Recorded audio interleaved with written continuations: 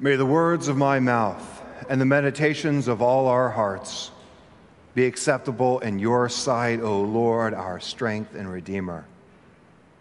Amen. Please be seated.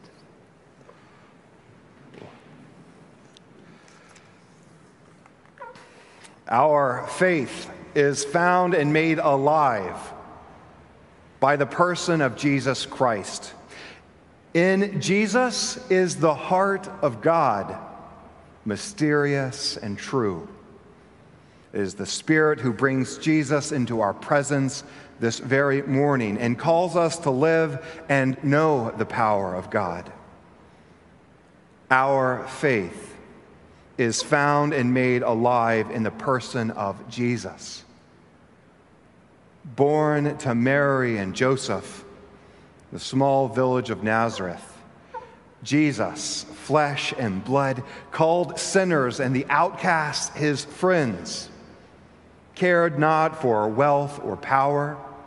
It was Jesus who, when the religious and political establishment made it a crime to forgive the sins of the poor and to break bread with the unclean and shameful, it was the person of Jesus who took on the mantle of criminality and lawlessness, who refused to compromise with authority and took his case and his broken body to the cross.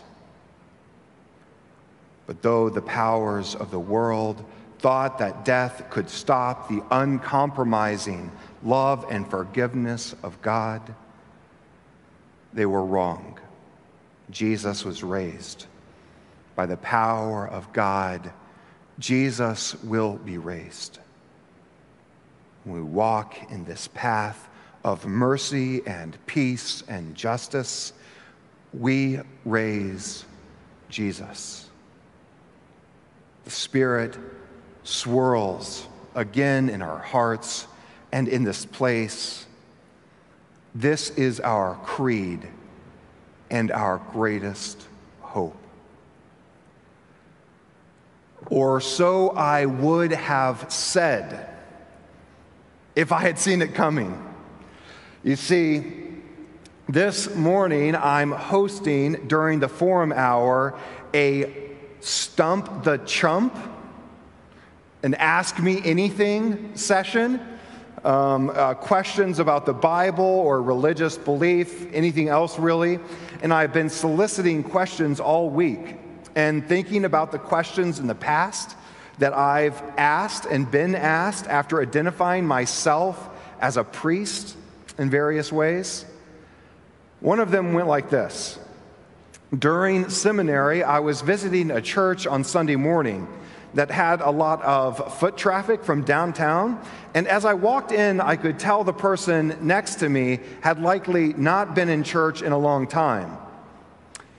We sat down together, and I said to him that though I was visiting the church too for the first time, was studying to be a priest, and knew the Episcopal Church pretty well, could probably help if he had any questions.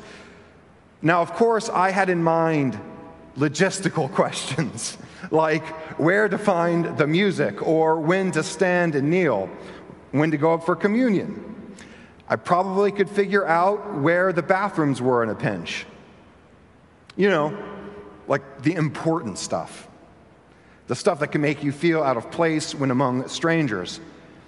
I felt that I had really done my job, that I was leaning into this ministry thing, that I was a minister of Jesus. We sat down, as we collected ourselves, as the processional hymn was ramping up, he leaned over to me and said, with the gravity of the entire world on his shoulders, "Why did Jesus have to die on the cross?" It says here, pause for laughter. For real, that really happened. I made one of those deer caught in the headlight faces, mouth agape. The thought literally crossed my mind that I was being punked, was perhaps on camera, that this was something that they did to maybe every seminary student at some point as some kind of ritualistic hazing. What I would have said if I had the time and space to think and pray and reflect, is what I just did say at the beginning of this sermon. The power of divine love over the power of death. What I did say was, I don't know. And the moment was lost. I thought I would get another swing at it after the service was over, but just a few minutes before walking up for communion, he got up and left.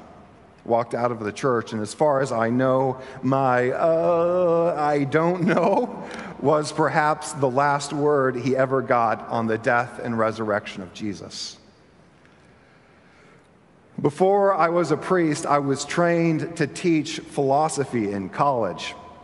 One of the reasons I chose the priesthood is that this profession hopes to span the whole of life, to see it as all connected to the divine. Birth and death, the mundane and the spectacular, the pain and the anxiety, the joy and the stillness and the peace, all of it is fair game. All of it is the stuff, the atmosphere of what we do. Of course, I feel deeply indebted to my professors who did choose to teach and patiently handle me through my awkward late adolescence. But for me, in part, the draw to the priesthood is precisely in its overreach. Something that tries to pull in all of life. Something that does this can be really difficult to clearly define and articulate. When we're asking questions about faith, where do we start? Where's the beginning? The earliest records we have of people struggling to answer this question go back to nearly the beginning of history. They go back to the beginning of questions themselves. So where do we start? Why don't we do something that priests don't often do? Let me offer something practical for once. A practical piece of a place to start. And that is the bulletin. I printed them out for you today. You can take them home or recycle them. But I got into this for the most mundane reasons, and there's nothing more mundane than a church bulletin. But it is in the bulletin that we put our entire selves, or at least all that can fit in 8 pages, 12 on important days. The bulletin tries to incarnate our most basic values, some of them. For instance, half of the bulletin is the liturgy of the word that starts at the beginning, with the collect and goes through the confession, right before we get to the second part, which is the liturgy of the table, the Eucharist. Which means at least half of our service is about reading and listening to stories not about us. Many of the stories are strange. Their origin is not European, but Middle Eastern. Not written by heirs of the Enlightenment, but by ancient people who in many ways saw the world as fundamentally different than us. This strangeness is not a feature to overcome, but a feature to celebrate, a tool in part to educate ourselves about how others, through a vast expanse of time, have seen the world and understood God's place in it. These ancient, strange people also were people made of flesh and blood. So many of their hopes and fears, their mistakes and anxieties are exactly ours. This week we hear Jesus preparing his disciples for, quote, distress among the nations, end quote. He tells them that people will faint from fear of what is coming upon the world. I read those words just as I was hearing about the new COVID strain in South Africa, just as I was beginning to feel again that familiar lurching in my heart. For some, religion is a kind of sentimental escapism, but a close reading of our sacred texts shows an unflinching realism about the challenges we will face and the courage and faith we will need to face them, not only as individuals, but as a community. And us as a community, I think similar thoughts about it as in our prayers of the people and confession. In these things, we tie our hearts together. We list and name those who are sick, those in need.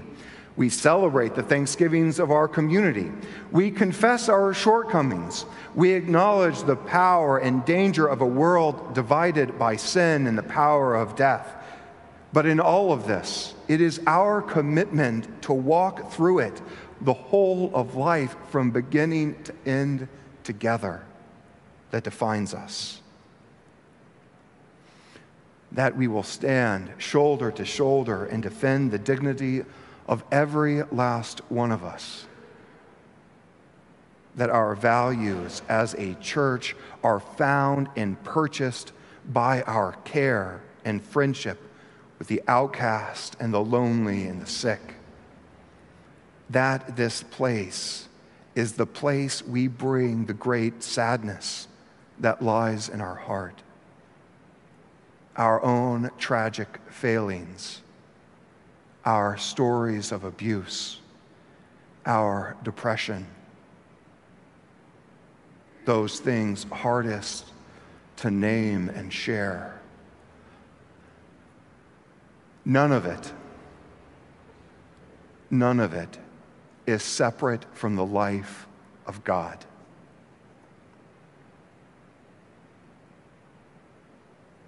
In our baptism, we say again and again, no matter what will come, we will be a people of God, speaking out into the world, the words of Jesus. Peace, mercy, forgiveness. It is for this reason that Jesus tells his disciples in the gospel today to stay alert, to be awake, that even when the heavens shake, to not let our hearts be weighed down, to not be drowned in worry. And thus we must sing. We must give ourselves space to let our hearts soar, to be unbound and lifted up, to acknowledge that we cannot do it ourselves. And thus we open our hearts to each other and thereby share in the power of God. It is Advent, the beginning of the beginning yet again. The creeds we read in this service are not facts entered into evidence, but are promises we commit to making true. With Jesus, we refuse the power of death. With Jesus, we proclaim a gospel not of shame, but hope. A gospel not of greed, but sacrifice. A gospel not of condemnation, but forgiveness.